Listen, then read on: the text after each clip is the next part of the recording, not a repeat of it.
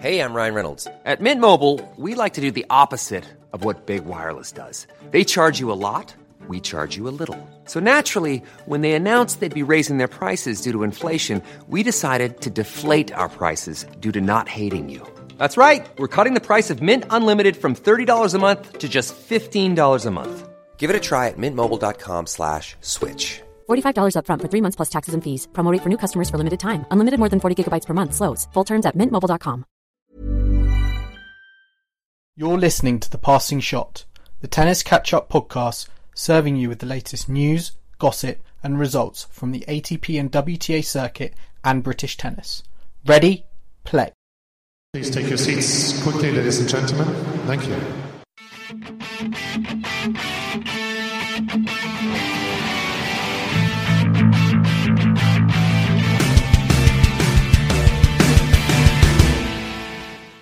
Hello guys and welcome to The Passing Shot. This is a breaking edition of your favourite tennis podcast. We're going to be discussing tonight the Davis Cup. The Davis Cup, if you're not aware, today went through quite a big event in its history, a landmark event, if you will. Basically, there was a big vote to decide on reforms for the Davis Cup. Now, you might have seen in the press over kind of the last few months or so that an investor group called Cosmos was brought in, came into the tennis world, fronted by Gerard Piqué, Barcelona footballer, and basically wanted to change what we know as the Davis Cup. So they sent a proposal to the ITF. And essentially what they wanted to do was make the Davis Cup the World Cup of tennis. So rather than kind of it building over the whole season, it would be focused on kind of a 1 week event at the end of the season. A tennis World Cup with 18 teams, 18 countries competing to become the overall winner. Which incorporated a round robin followed by a knockout stage. So if you think FIFA World Cup in the summer, but yeah, essentially for tennis. So that was kind of their main proposal, with a qualifying event earlier in the season, in around February time, in which you would play one country and the winner would go through to the event at the end of the season. So that was the proposal that they kind of put to the ITF. And since then, the ITF have basically gone out to all of the countries who can vote on the matter and asked them, how they're going to vote. And that vote happened today. Now, in order for these reforms to take place, they actually needed 2/3 majority to pass, and it was, in the kind of build up to it, it sensed it was going to be, quite a tight vote. There are a lot of, as much negativity there was on kind of social media to kind of these wholesale changes. Some countries came out for, and then some came out against. From a British perspective, the issue was kind of complicated by by the relationship between British tennis, the Lawn Tennis Association, and Wimbledon, the All England Lawn Tennis Club.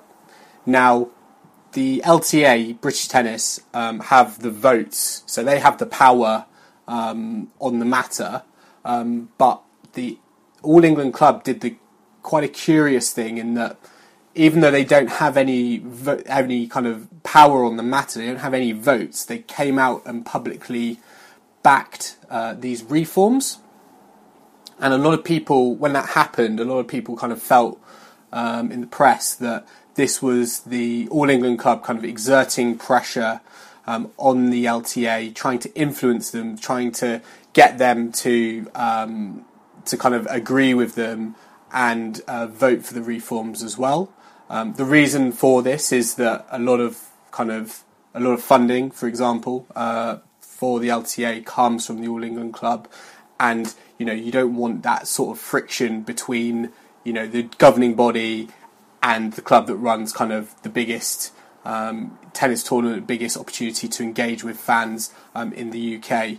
So there was this kind of almost this wonder about what the LTA were going to do after the All England Club kind of had come and publicly stated that they were all in for these changes. So we found out in kind of this timeline, we found out I think around yesterday that the LTA had decided in terms of voting that they weren't going to back the Davis Cup reform. They said no to it, and to their credit, I think this was looked at very positively by fans and by people, by ex-players and kind of journalists as well. And I think a big reason for that is that as the national governing body, they should be looking at getting people involved and in participating in tennis, and Davis Cup is a big part of that. In particular with home ties. Now, this reform gets rid of that idea of home and away ties. So I think for me, I think it was quite clear that they kind of had the LTA had the interests of the fans in mind, and it would have felt almost like kind of stabbing them in the back if they went and agreed with a proposal that would take tennis away from the UK and put it in a fixed venue, which is what the reform would suggest.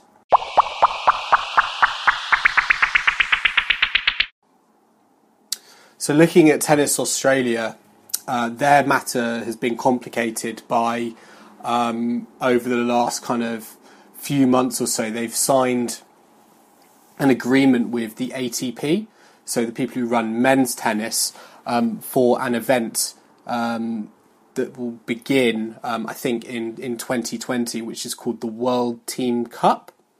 Again, this is kind of like a team-based event, I guess similar to Davis Cup, but will run in January after the Australian Open. There's not as many details on this just yet, but again, to me, it just shows there's like loads of these competitions going about at the moment, and Tennis Australia and ATP are backing one, whereas like the ITF and other organisations are backing another. So the Tennis Australia, because they're obviously backing this new event in their own country, were again like the LTA didn't want to back and voted no against these Davis Cup reforms. So those were kind of two quite big no votes. I think that Tennis Australia and the LTA, they get both the maximum number of votes, I think, which is around 12 or 13. So yeah, but again, what kind of happened was, despite all these kind of no votes coming in, it was passed, and now it's kind of almost set in stone for next year, and there's already kind of fallout from it, and I think there are a few big issues now that we need to look at. One particularly, from a British perspective, is looking at the ties still going on in the Davis Cup. So Great Britain is scheduled to play Uzbekistan at home after the US Open, and this tie effectively doesn't have any meaning to it anymore. Now, if these proposals hadn't gone through, the loser of this tie, would have been relegated to the zone below.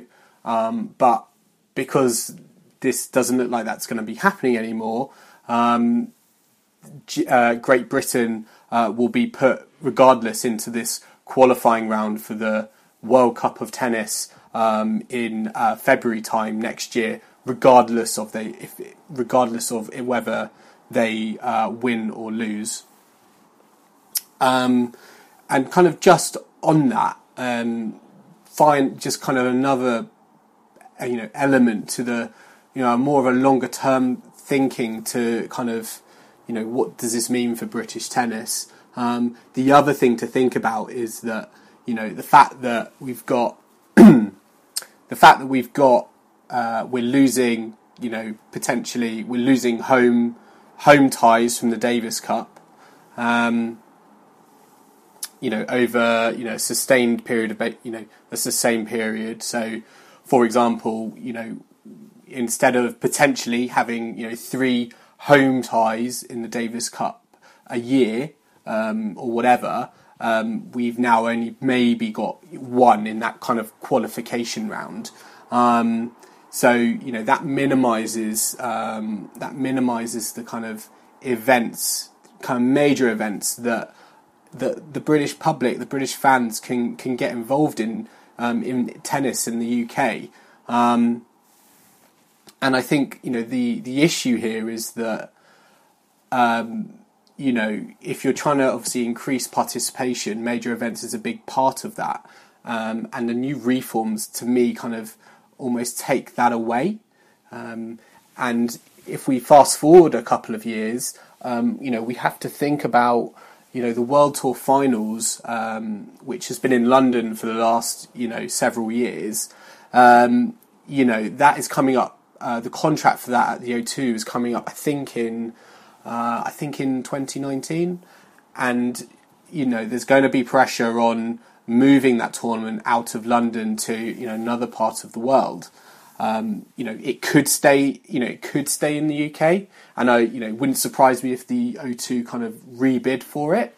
But let's look at a kind of worst case scenario, and if the World Tour Finals moved.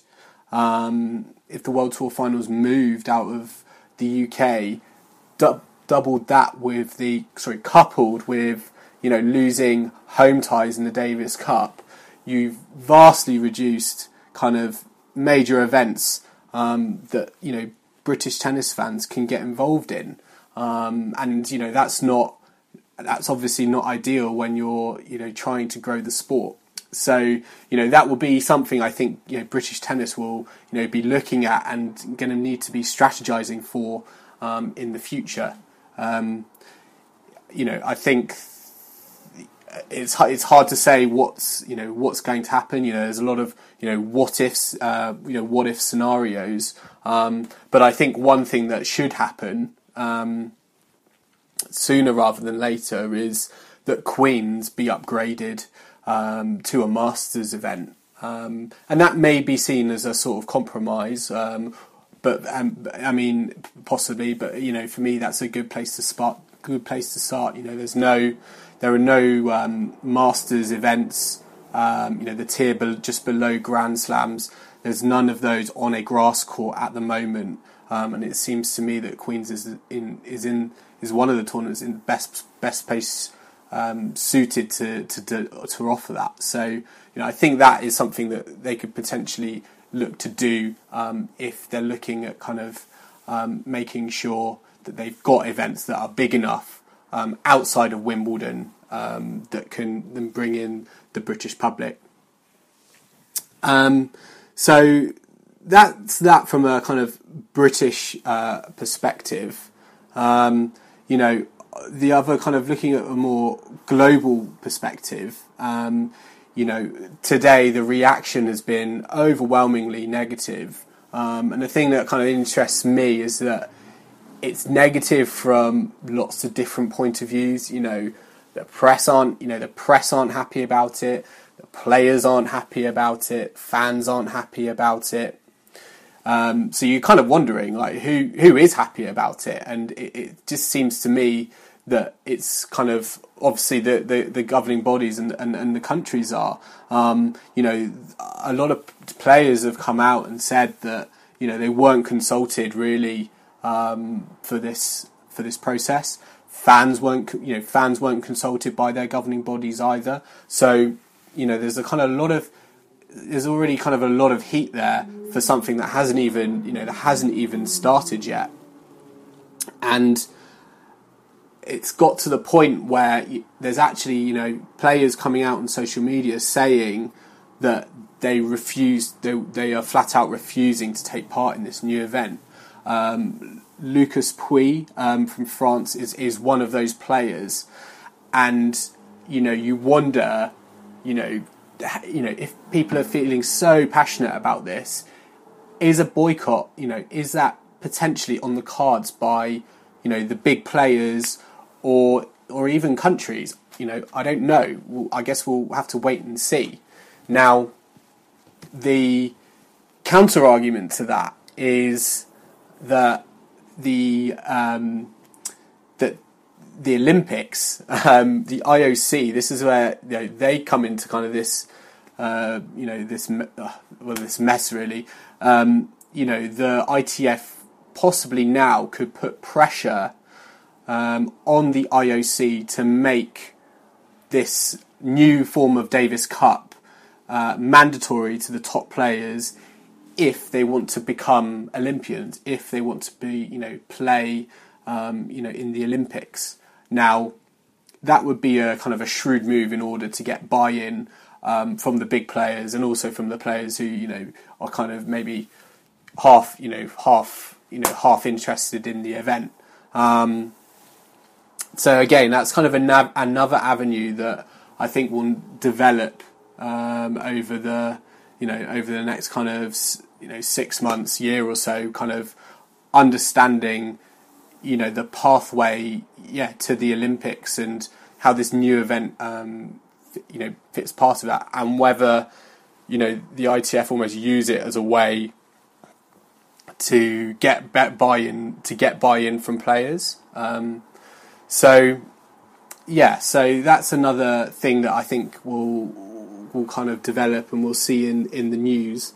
The other thing this is kind of brought up is around this idea. I mean, tennis is a sport I've followed for kind of all my life, and it's crazy to think that an investment company that I've never heard of, backed by a guy who's never not had any experience playing tennis, has actually played football his whole career, can come in and basically cause an absolute seismic shift in the tennis landscape. If you flip that on its head, I don't think someone from the tennis world could go into the football world and completely reinvent the World Cup. That seems preposterous, but you flip it around and somehow it obviously seems reasonable in the tennis world. And I understand that obviously money is a big part of it, but it's just to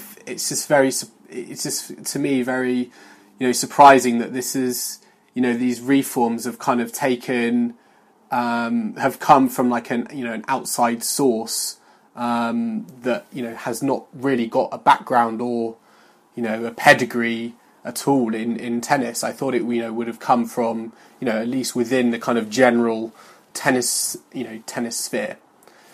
Having said that, on a more positive note, perhaps it needed this such a disruptive thing to happen in order to kind of reinvigorate interest in the Davis Cup. I think no doubt people are kind of sceptical already about this event, but I think overall people did feel that the Davis Cup did need some sort of change. I just think that their beef is that they just think that this is perhaps a bit too radical. And, you know, a lot of it will be, you know, we'll have the first event, and, you know, there will be, no doubt there will be teething problems. And, you know, I think there needs to obviously be some flexibility in understanding, you know, how it's going to evolve. But going back to my original point, the fact that this is so disruptive, maybe it's the start of something new, and will kind of, reinvigorate interest in kind of team tennis. But I am a bit wary of, you know, you can't just apply concepts that have worked in one sport to another sport and expect the same success. So, you know, I kind of think, you know, there's got to be some sort of trepidation there. So those are kind of my, you know, kind of thoughts on, you know, on this kind of big news today in the tennis world. The final point I probably make is that the Davis Cup is not the Davis Cup, and that's probably how I'd leave this episode. You know, even if we're calling it, even if we're calling this event the Davis Cup next year, for many people, this is not what they grew up with watching.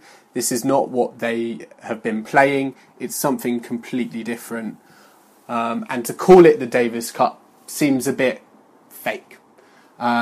So, you know, whether, for me, it feels like a fresh start, and the Davis, it almost needs a name change, because calling it the Davis Cup, it almost kind of, it doesn't feel right in terms of like the heritage and the history, you know, and kind of all that, you know, all the previous editions that have gone before. You know, it doesn't feel that it kind of just, you know, almost brushes that under, you know, sweeps it under the, you know, under the table, and is starting afresh, but kind of using established names, and I just don't understand why that is. What, you know, I think it should be, you know, it should be something new. So they're kind of my feelings. I think there are some positives, but at the moment, I think the overall feeling is a feeling of, you know, negativity, you know, for various reasons. And, you know, it's just going to be very interesting to see how this plays out, you know, before the first, you know, round, you know, before the first round takes place. And also, we've still got a Davis Cup competition going on. So, you know, it's going to be, you know, if we have one of the best kind of finals in years, it's just going to add, you know, fuel to the fire of why on earth are we changing, you know, something that doesn't need to be fixed. So yeah, thanks for listening. Those are my thoughts on the Davis Cup reforms. Remember, you can subscribe to us now on Spotify and Anchor. You can check out the website, www.thepassingshot.co.uk. And you can follow us on our social media channels on Facebook, on Twitter, and on Instagram. Thank you, and goodbye.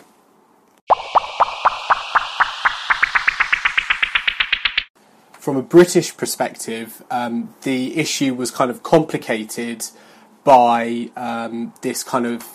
by the relationship between British Tennis, the Lawn Tennis Association, and Wimbledon, the All England Lawn Tennis Club. Now, the LTA, British Tennis, have the votes, so they have the power on the matter, but the All England Club did quite a curious thing in that, even though they don't have any kind of power on the matter, they don't have any votes, they came out and publicly backed these reforms. And a lot of people, when that happened, a lot of people kind of felt in the press that this was the All England Club kind of exerting pressure on the LTA, trying to influence them, trying to get them to kind of agree with them and vote for the reforms as well.